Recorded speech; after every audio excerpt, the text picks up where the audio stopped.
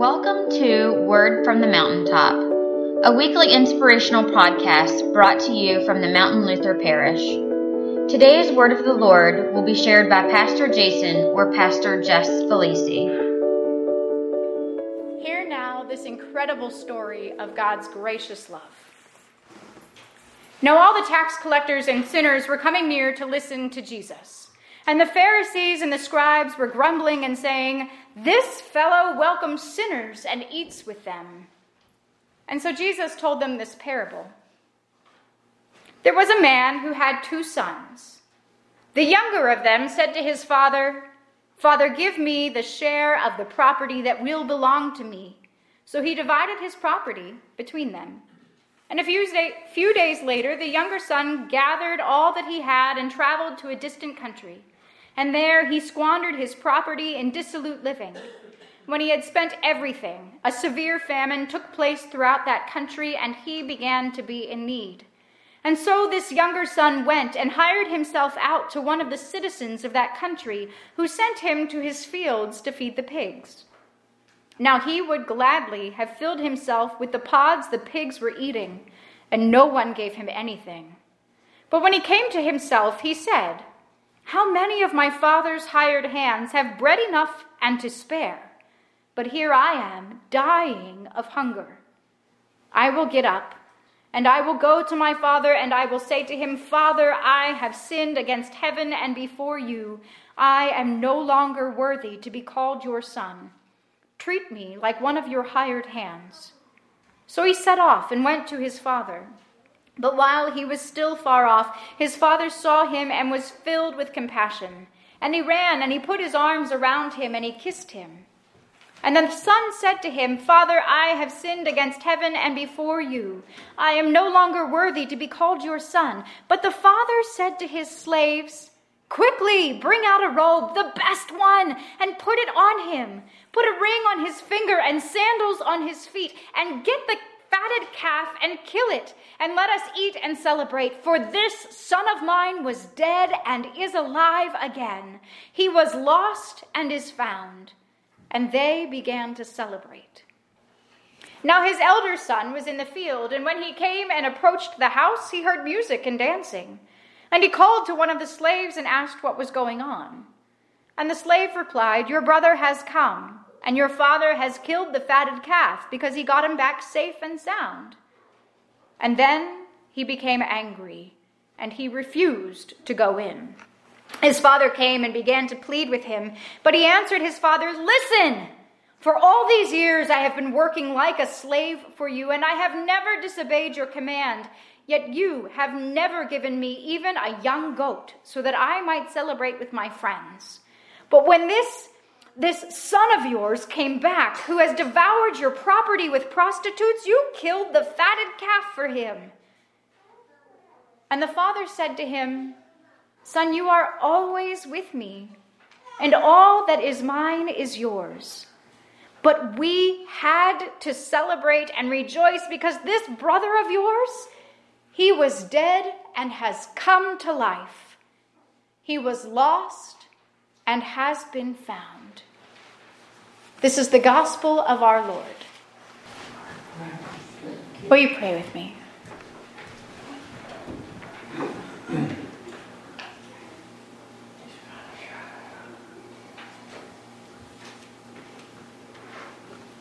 Open our eyes, God, to see the ways that you come running to us. Open our eyes to see the ways that you are right here and that all that you have is ours already.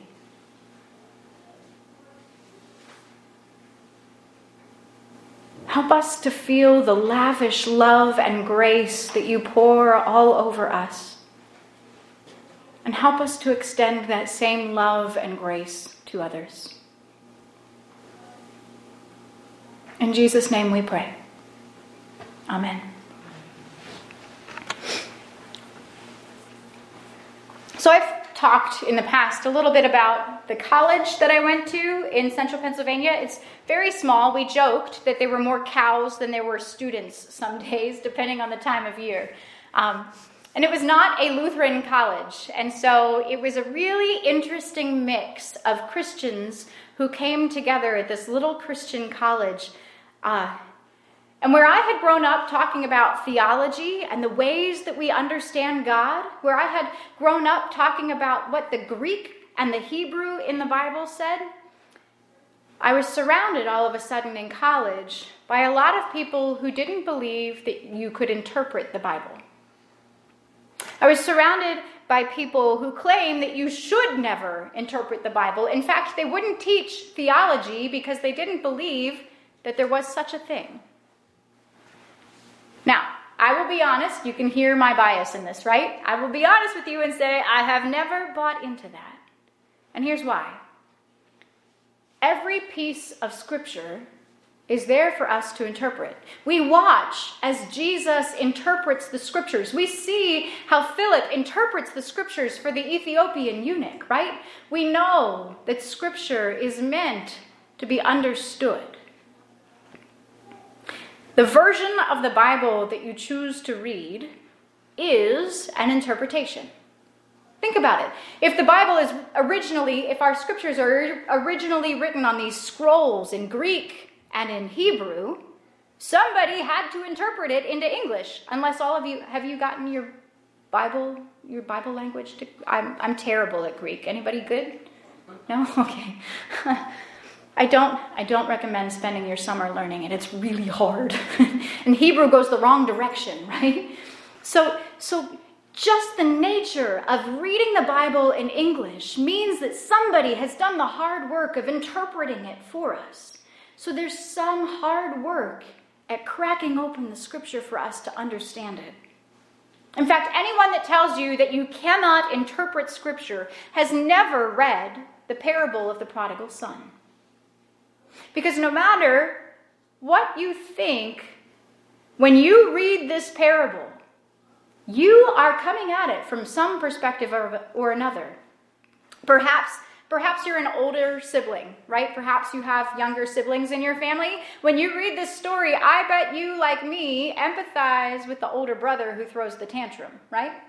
Or maybe you're the baby or have older siblings and you kind of feel for this younger brother who wants his stuff and he wants his party and he wants to do whatever he wants to do. Or maybe you're an only child and you just look at this and kind of raise an eyebrow and think, what even is taking place in this story, right?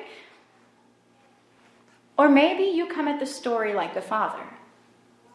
Maybe you've had a child go off. And you have prayed that your child would come back. You see, no matter what you think, when you read this story, you are already interpreting it. You are already coming at it with a lens of understanding that influences how you hear it. My own bias is that I am the oldest sibling, and I'm married to another oldest sibling. And so when Pastor Jason and I sit down to talk about this text, we just speak into an echo chamber. We both just keep saying the same thing at each other and have to work hard to empathize with the little sibling. Maybe you're like that. I mean, maybe it's not even your birth order, but maybe you empathize with this older brother who looks at the younger brother who goes and he says, "Hey, Dad, I know you're not dead yet, but I'd sure like my inheritance and I'd like it right now," right? And then you watch as this little brother takes everything that the dad gives him and he squanders it. He wastes it. He goes on some wild adventure and did whatever he wanted, and he wasn't there working on the farm and helping his dad. But the older son, he stayed around. He was obviously the more responsible one, right? Can you see my bias in reading this? He's the more responsible one. He cared for his father and the farm. He never asked for his inheritance because he knew that wasn't how it was supposed to work. It feels good to me as an older sibling to look condescendingly upon that little brother. It helps me feel good about myself. A little righteous indignation mixed with some "I told you so," right? We have a rule in our house. Emma started singing, "Na, na, na, na, na." we've made a rule that there's none of that, but I feel that way when I read this story as the older sibling in my household. But you know, there's at least two sides to every story, right? And I see, I won't call you out, but I see the younger siblings going, yes. Yes, Pastor Jess, there's more than one side to this story, right? The purpose of this parable, we have to remember, is to get us to consider God's overwhelming graciousness. To get us to remember that God runs to each of us. What might this parable sound like from the younger sibling, the younger brother's perspective? Yes, he goes to his dad and he asks the impossible question. He asks for his inheritance money before his dad is even dead. And then, yes, he went off and he had a little too much fun. And he squandered his money. He wasted his money away. But when things got hard, when the money ran out, when things got so hard, he hired himself out as a slave. He got so hungry, the text tells us, that he would have happily eaten the slop he was feeding to the pigs. Think about how hungry you have to be to look into that bucket and think, I could eat that. He was desperate. And the managers of the farm where he was working weren't treating him well. They weren't even making sure that he had food to eat. So what do you do in that situation? Do you stay and starve? Do you eat what they're giving you to feed the pigs? No. You do what might be the hardest decision to make. You return home. You deflate your ego. You tuck your tail and you apologize to your father and hope not that he will take you back as his son, but hope that he'll hire you as a slave on his farm so that you might have food to eat. Now this is where these two perspectives of reading this story come together, where the younger sibling arrives home and the older sibling has been there all along. What will the father say? How will he respond to this younger son's return with nothing but the clothes on his back? Both sons wonder this. And the answer is overwhelming joy and grace. Did you catch when I was reading from the Gospel of Luke that the father spotted his son when he was still far off? Now that's not an easy thing to do for somebody that you've counted as dead. To look far off on the horizon and see the outline of someone and to take off running because you are so excited that they have come home. You are so excited that it's him. I told you I was keeping you on your toes, right? This is the joy that the father has for this son. This is the excitement, so far off that he can't even be 100% sure, but he knows it has to be him, and this is the kind of love that the father has for the son, right? And so as he comes to him, he doesn't stand there waiting for him. I think it might be him. Do you think it's him? Do you think it's... He goes running for him. And as soon as they get together, he yells to his help. He says, go get the best robe. Go get a ring. Go kill the fatted calf. We're having a party. Right? He gets so excited that he doesn't even, when you throw a big party, think about a wedding reception, right? You send invitations out months in advance and you've got to plan the food. He does not do any of that. He's having that party right now. There's no waiting. We have to celebrate, he says. And then the older brother comes wandering back. Think of him. It's July. And he's been working in the field all day. And he stinks to high heaven, right? You can see the dirt and the sweat caked on him. And the older brother comes back to the house, and he sees up at the house that there's music and dancing. Now, remember, this is not 2019. This is not a Bluetooth speaker and radio. They had to gather people who would play music for this party. This is not a minor celebration. This is enormous live music. Pastor Jason would go, live band karaoke, right? This is a big party. And then the older son comes and he sees this and he's exhausted from working out in the field, and he calls to somebody and he says, what's going on? What's happening up there? And he finds out that this party, this big celebration, is because his little brother, who basically said, Dad, you're not dying fast enough, I want my money now, has come back. And he gets to have the fattest calf for this party. And he does exactly what I would have done. Because no matter how hard I try, and no matter how much I grow, I am forever the tantrum-throwing older sibling who is jealous of what the little sibling gets. I remember I was 12 years old when my mom said, okay, I think you're old enough, you can get your ears pierced, right? It's like the biggest day of my life at this point.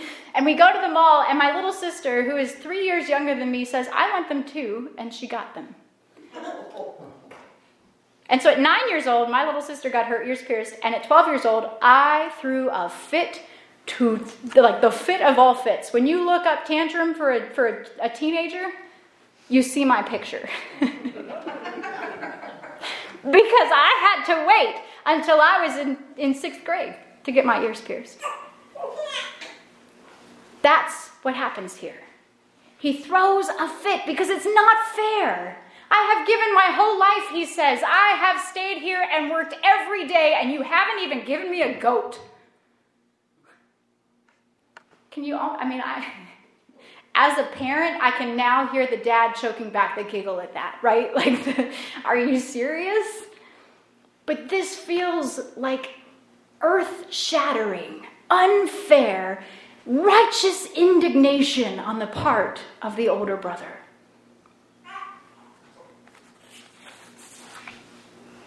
But here's the beauty of this parable.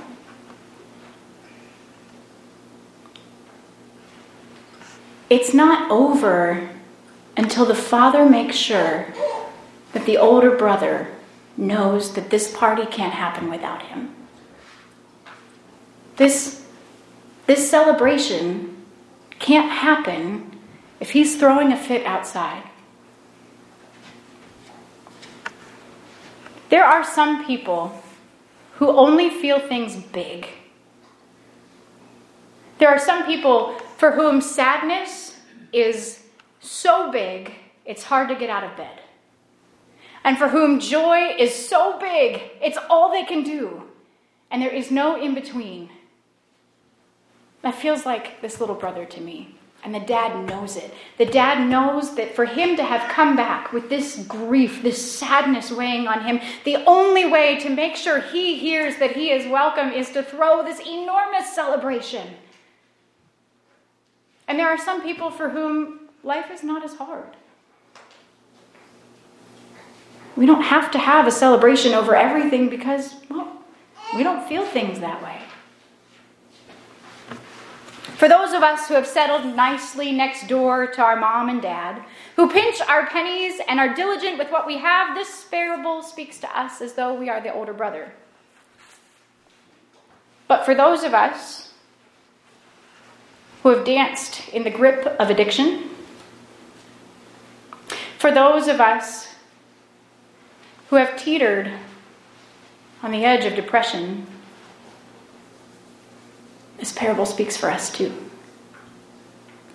This parable speaks to those of us who have been members of a church our whole lives, who are the first to sign up when there's a meal, the first to sign up to make sure that the grass gets cut, the first to sign up to make sure that that funeral dinner does not fall apart. But it also speaks to those of us who wandered into church one day and decided it's not too bad. Maybe I'll stay and find out what this whole thing's about. our gracious and joyful Father celebrates us both. This parable doesn't let anybody be jealous of the other. And the party is incomplete without all of us there. These two brothers can't be any more different from each other. And yet, if we read this carefully, we see ourselves in both the older brother and the younger brother. We see our story as the needy younger brother who needs the attention and the celebration, and as the older brother who's there and does what we're supposed to do. No matter where we are in the pecking order, we all fit the part of one brother and the other at some time in our lives. And the good news is that Jesus tells us the Father finds us and loves us no matter what. He always desires us to be at home and celebrates every time we return, not just with a hey, missed ya, but comes running to us simply because he loves us. No matter what happens, no matter what our past looks like, no matter which sins we've accrued over the past months, the Father's love finds us and celebrates our return. Yes, the younger brother is irresponsible and he messes up big time. And yes, the older brother's tantrum is inappropriate and like a baby. But at the end of the day, they both know that no matter the mistakes they make, no matter the pain they have suffered, if they need the Father, he's right there. He comes rushing to them. He finds them. And that's God's promise to us too. That no matter what, he will be there when we need him. And like the older brother, even if we have been obedient and stayed the path all along the way, we will be invited into the generosity and the grace that God offers in the great celebration. Thanks be to God. Amen.